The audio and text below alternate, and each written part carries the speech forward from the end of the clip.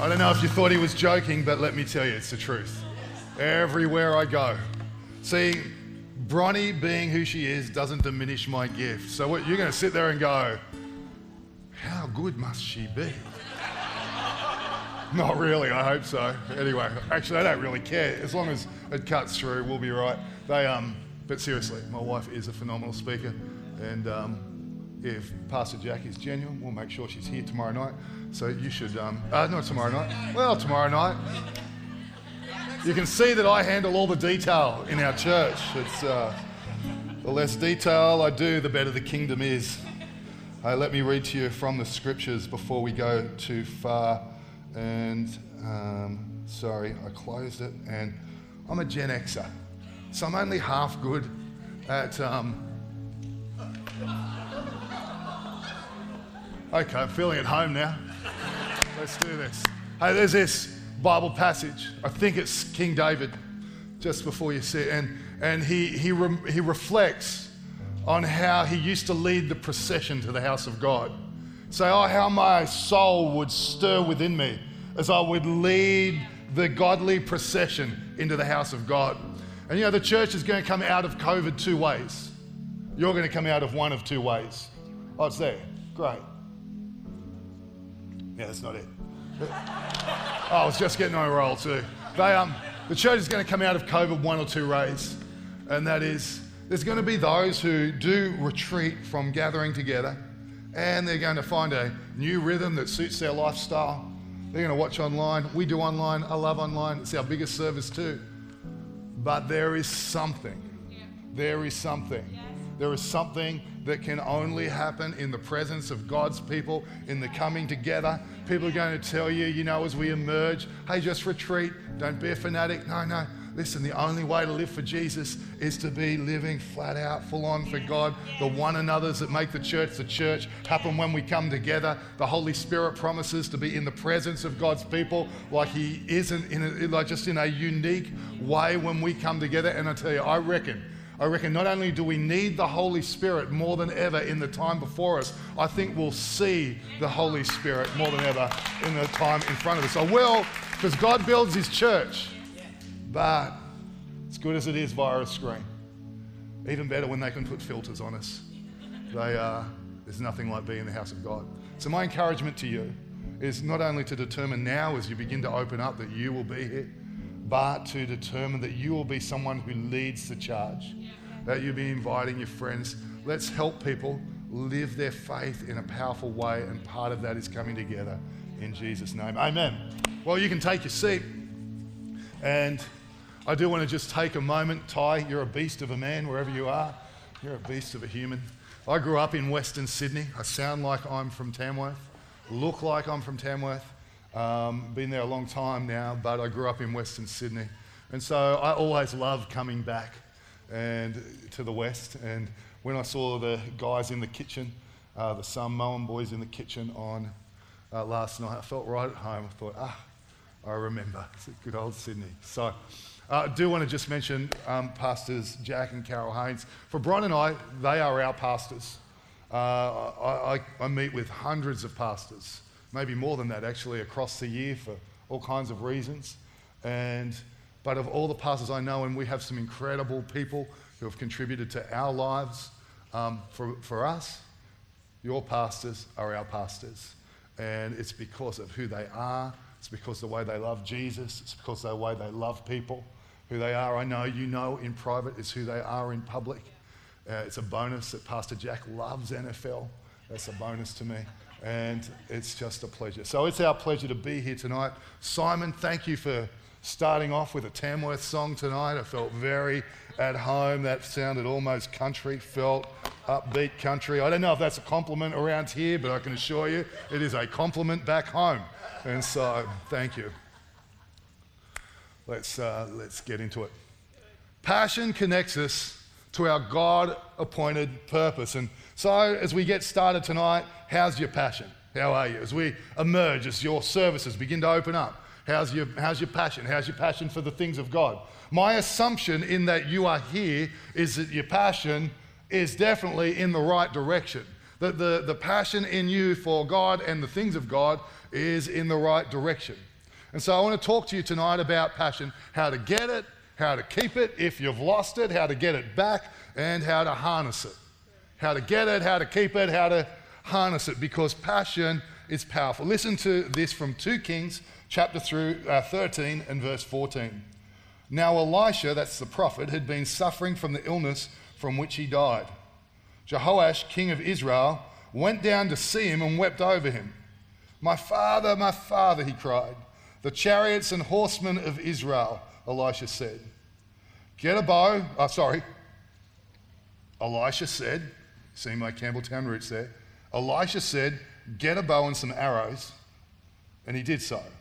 Take the bow in your hand, he said to the king. And when he had taken it, Elisha put his hands on the king's hands. And Elisha said, open the east window. And he opened it. And he said, shoot. And he shot. The Lord's arrow of victory, the arrow of victory over Aram, Elisha declared. You will completely destroy the Arameans at Aphek.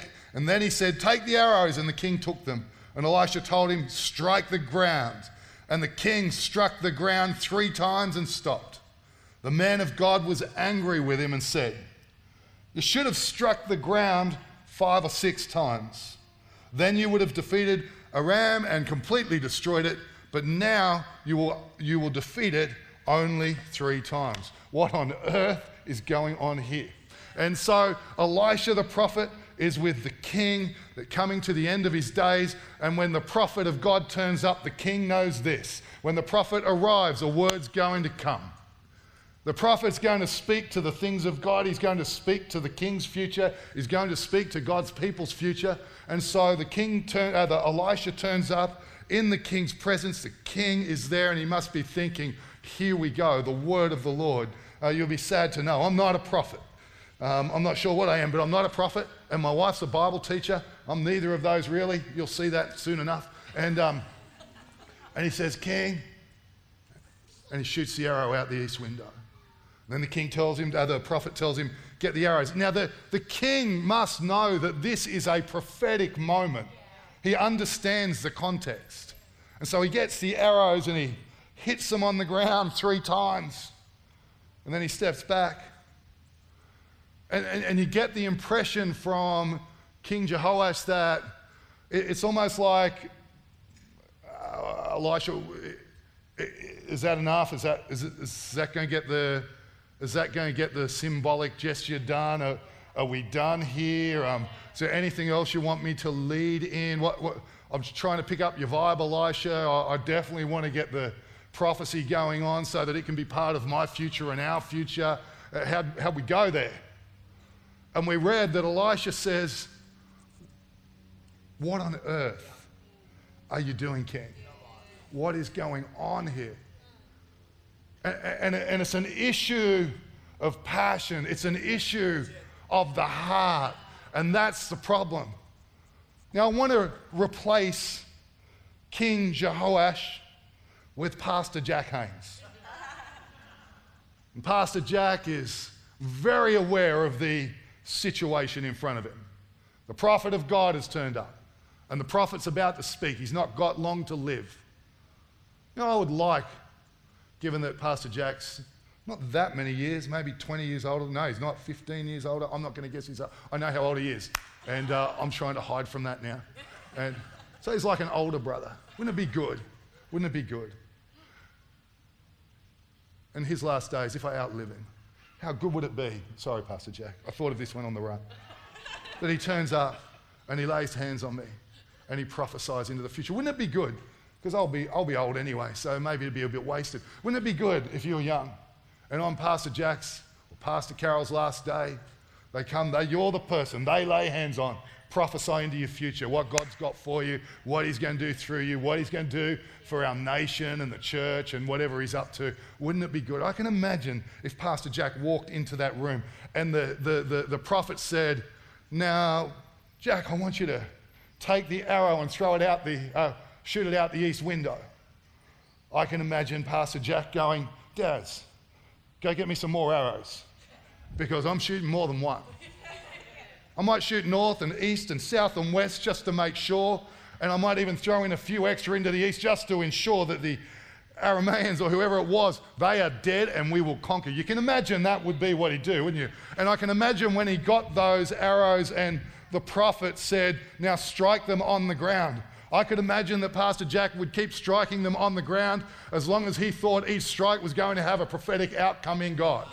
What would the difference be between Jehoash the king and Jack the pastor? What would it be? Oh, it'd be passion. It'd be passion for Jesus. It'd be passion for the things of God. Passion is powerful. It makes a difference. Passion connects us to our God-appointed purpose. And I tell you, in the days in which we live, I think this decade is a defining decade for the church, for a generation that's emerging. I think this decade will prove defining. The media and voices of the left would say to you that this decade is a decline of the church. And I tell you that across history, in every time period nation, God has turned up when the world has said his church is in decline and his people are outcast. God has turned up with a remnant and said, I'll raise my church. I'll build my church. You don't tell me when I'm done or when it's done or when it dies. But he always finds a people full of faith, a people full of the Spirit, a people who'll live with passion around the purpose of God above all things. And that's what it'll take. And I believe you and I are those kinds of people. And we live in that kind of time. Now I'm 49 years old. I know you're thinking, gosh, I thought you were 28. Youngest person with grey hair I've ever seen, Darren. 49 years old. I can say there are many things that I've gotten wrong. And it is true that my wife's a better preacher. But this is one thing that is true. The passion in me is as hot right now as it was when I made a decision for Christ at 21 years old. And my prayer, my hope, this is literally my prayer since I was 21, God, help me to be like Caleb. He was 85 years old and the fire on the inside of Caleb hadn't diminished by an ounce. He was fired up then as he was back there. To the final breath from the first day he heard the promise of God. There was a spirit and a passion in him. And so what's the passion like in you? How's it going? Because what could have been was lost. That's what happened to the king. Right? The prophet says, oh, you could have had, but now you will. Passion. Passion, how to get it, how to keep it, how to harness it. Well, let's start. Sorry, we already started. I wasn't planning to take that long to get there. The good news is I'm still on time. If I hadn't have told you, you wouldn't have known. Let me pray. Heavenly Father, thank you for every person here. Lord, we know you're already here, so we don't pray, come Holy Spirit. We pray, move. We pray, move and stir. I pray, Lord, that you'd stir a fire in me. You'll stir a fire that catches on by your Spirit. I pray that people who didn't even see it coming will be stirred with a fire and a passion and a zeal for the living God that would not be quenched all the days of their life. I pray for that supernatural activity to go on tonight. I pray for young guys here, Lord, who have no anticipation of living with a fire for you. I pray, Lord, whether they're just little kids, I pray for a fire to go on. Lord, something to be born. I pray for those who've been doing this for even longer than me. I pray for a fire to be stirred and it to come fresh in Jesus' name. Amen. Romans chapter 12, verse 11, one of my favorite Bible verses. It's beautiful. Never be lacking in zeal, but keep your spiritual fervor serving the Lord. Never be lacking in zeal, but keep your spiritual fire serving God. In the DFB Bible, it's a Darren Francis Bonnell Bible, if you're wondering. It's very, very sound. Actually, it has one verse, and this is it. It's the only one I've translated so far. Romans 12:11. Don't fade out.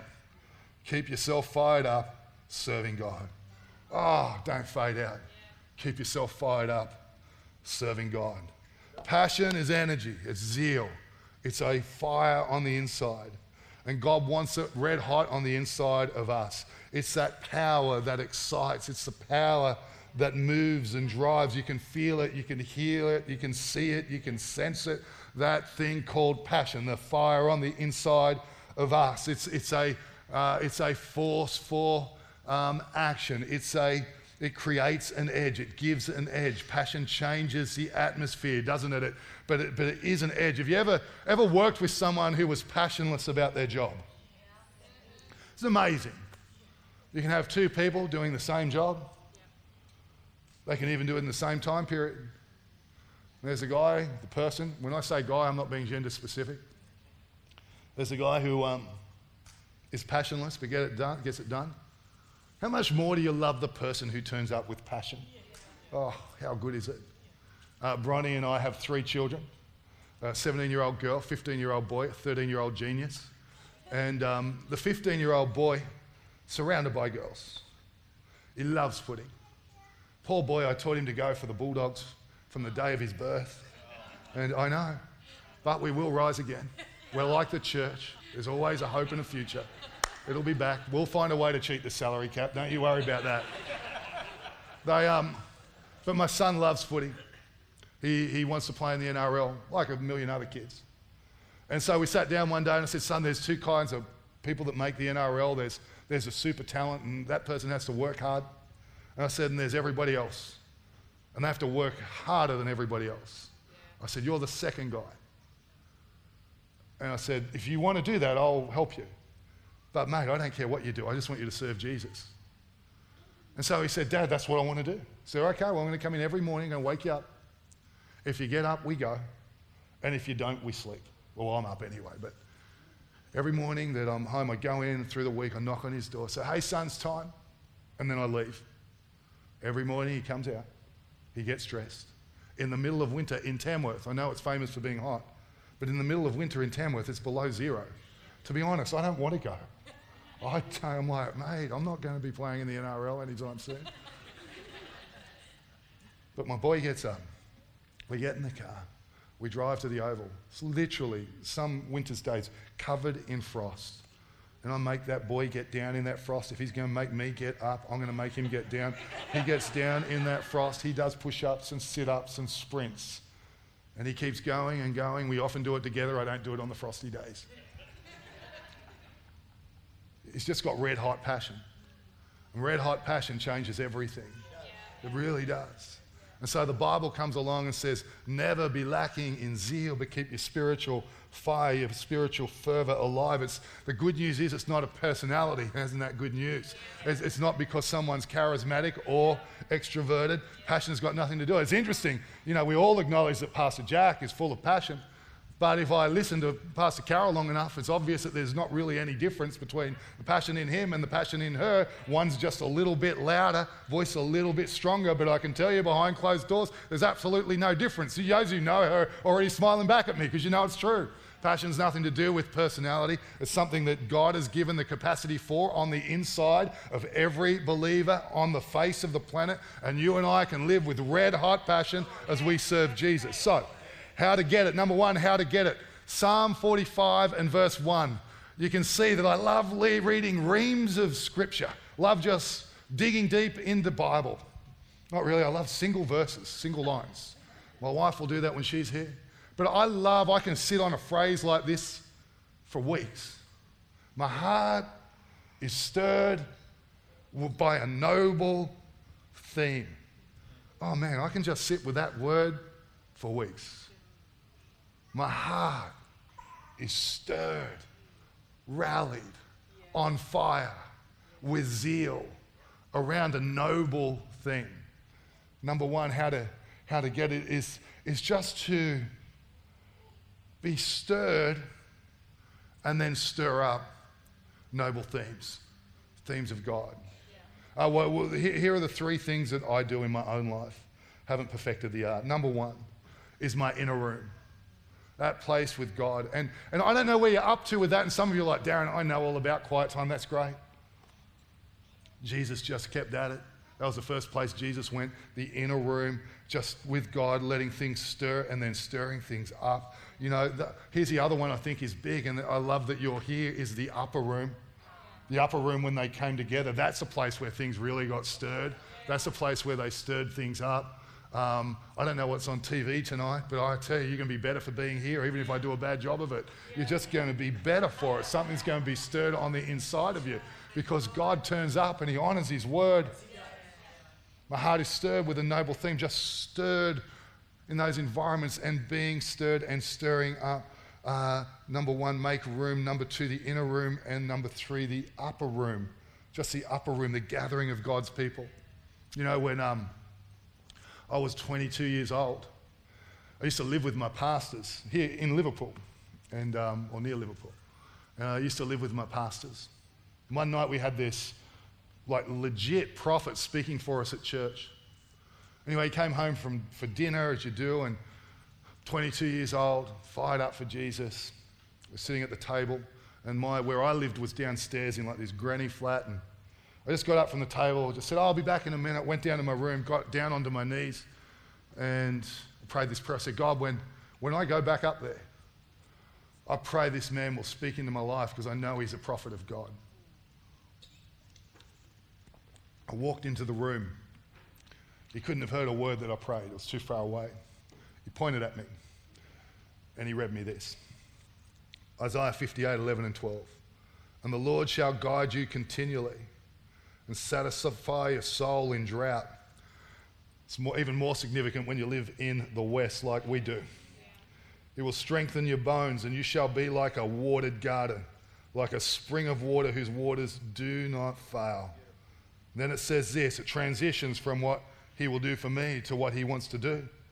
Those from among you shall rebuild the old waste places. You shall raise up the foundations of many generations, and you shall be called the repairer of the breach, the restorer of paths to dwell in. I read this when I was 22 years old after a prophet of God prophesied into my future. And I don't think I'd even preached a sermon. But that got on the inside of me. I've read that verse every week of my life, probably from that week to this. Brum will tell you, every week, sometimes multiple times. I know what it's going to say before I even open it. And I open it early in the morning.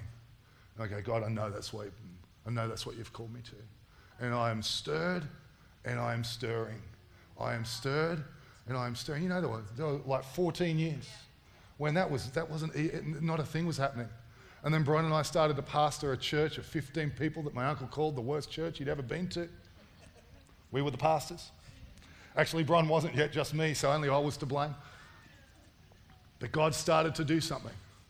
And that church that had been through, without going into it, had crashed and burned down to 15 people, or 17. Then I did a vision talk and it went down to 15.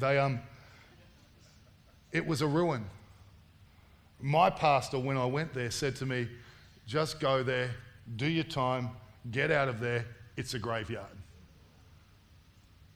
Sometimes you just got to know the word in your heart. And in my heart was, and those from among you shall raise up the former ruins. They shall take the foundation of generations. And I can tell you, for 4 years before we became pastors, we lived there. Not one person came to faith and went on for 4 years. I would listen to worship at home via Lakewood Church because it would do more for my soul than the gathering of the people of God. For 4 years. And all we had was the promise that stirred and the promise we stirred. And 4 years after that, God began to move. And then we took on another little church. It came to us. Same story. And then we took on a church that had gone down to 10 people. We closed, we reopened. 2 years ago, I think that is now. Is it 2 years, Brian? 2 years ago? That church had so many people come to faith in Christ. Actually, it was so broke we had to move out of the building we were in, that we were renting. And at this moment, we've been in a school, we're now about to buy not only the building it was in, but the whole building that was in, 2 years down the track. And if I get the details wrong, Bron won't correct me next week. No, great. But that's kind of the story. Took on another church just this last year. Was decimated. And I remember, I said, God, I know we could do this, but we can't just take over. But if you want us to, we will. And 2 days later, our national president, he rang me for the only time in my life and went, hey, Darren, I think you and Brian should take on that church. I went, okay, no worries. So we had to walk in there and go, hey, we think your best solution is us. Isn't that a funny conversation to have? But in my heart, I remembered Isaiah 58. That you shall raise up, that you shall restore. Those from among you shall. stirred and stirring. I tell you where those things not only come out of the inner place, out of the inner room, out of the upper room, but having done that, we are stirred by them and we stir them in us. And it creates a passion on the inside that can stand the test of time. How to get it. Number 2 is how to keep it. So just a few questions. Who and what drains your passion, your godly passion? Who and what drains it? There's some people that drain my godly passion if I sit around them long enough. So I don't. They who and what? Who would drain you? Who and what would drain your godly passion? And then who and what ignites your godly passion? True story. When I did this as a devotion for our staff, in my notes was who energizes me and my godly passion? Jack Haynes. Who does that for you? Get around them. Some of the guys in your church, honestly, this church is amazing. You see the floors, I see the headlines, but I see some people up close and go, there's people with a fire in their belly. Who and what fuels it? Who and what fuels it? And where are you at? Are you at high passion, low passion, somewhere in between? And all of us ebb and flow, come and go, but as a rule, as the rhythm of my life, I want to live with high passion. How to keep it. A Revelation talks about this. In Revelation chapter 2, verses 1 to 7, I think it talks about the church that lost its first love. Some of you will know it. It says, hey, you've lost your first love, and they're still doing good stuff.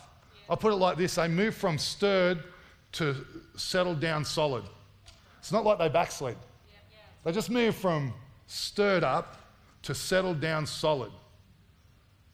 And if you were to put those two things out in front of you, where would you say? Would you say, no, I'm stirred, there's a fire in my belly? I think the fact that you are here says that is your desire. Am I stirred up or am I settled down solid? And I tell you, the best way to live, you know that it's true, is to live, never be lacking in zeal, but keep the spiritual fire on the inside as we serve the Lord. So number 1 in that passage, it says to them, hey, just remember, I want you to think back to the fire you once lived with, in the first love you live with. And I just think about being young and just being up for anything.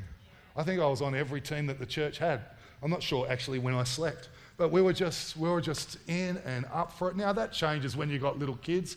I'm not trying to beat up young mums. Man, Bron and Bron used to come and lead worship. Bron doesn't lead worship anymore. We have musicians these days, but Bron used to lead. It sounds bad, doesn't it? I'm a better musician than Brian. I know Pastor Jack's not going to tell you, but actually I'm not. I can't play anything.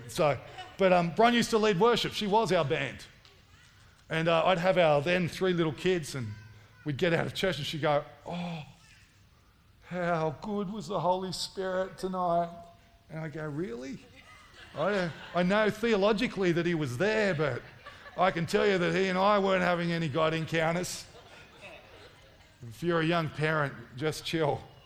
You just keep coming. You just keep turning up. God will get to you. There are seasons in life. I understand that. But just remember the fire, if you've lost it, that we have lived with. And then it says an interesting thing. It actually uses strong language, and it says repent. And I do want us to think about that. Oh, you go, Darren, I don't need to repent. That's great. I don't think I need to repent either tonight. But there are times in my life where I've had to get honest before God. I don't like repenting. I don't know about you. It's just... But there are times when I've gone, God, I know my passion's just got away from me a little bit.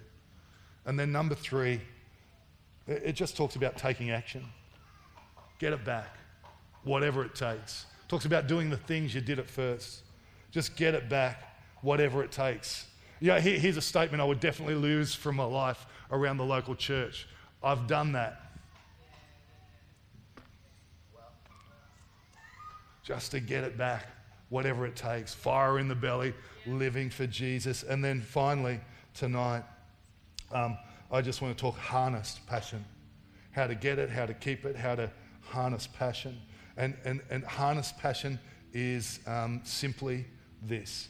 It's to put to effective use for a particular purpose, just to harness our passion, just to harness it. So what has God stirred a fire in you about? Now, just the scriptures should stir in us, obviously, and the Spirit's promptings should stir in us. And sometimes He'll stir something very specific. What is the fire that God would stir when He gets your attention on the inside of you that you could harness and do something about, and then connect that to the purpose of God and the local church? I just encourage us to get clear on that, to get clear on whatever the passion that God would stir in us, to get clear on that.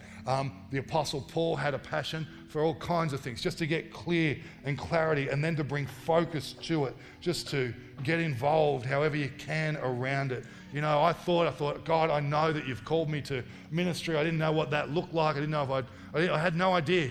And then someone called me and said, hey, will you come over to our church on a Friday night and teach our kids' church? 21 years old, Friday night.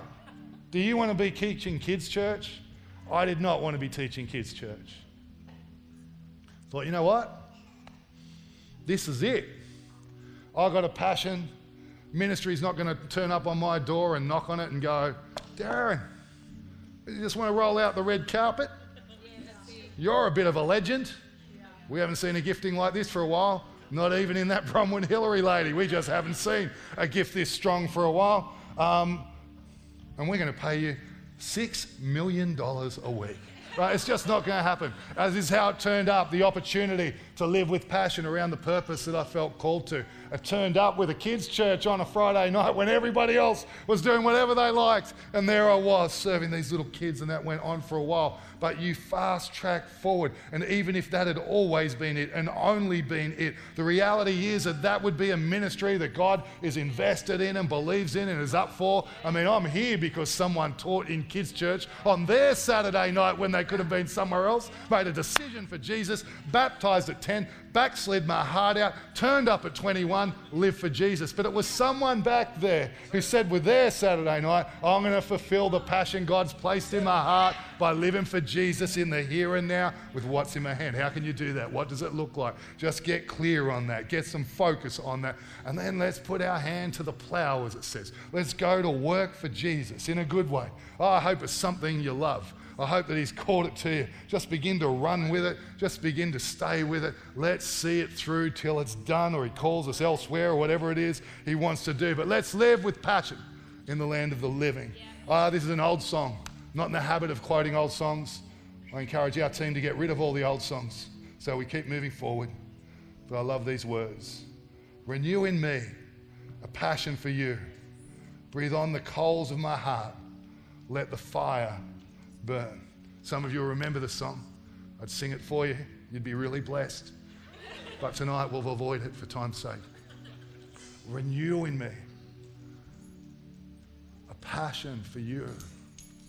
Breathe on the coals, Lord, of my heart, and let the fire burn. Why don't you stand with me?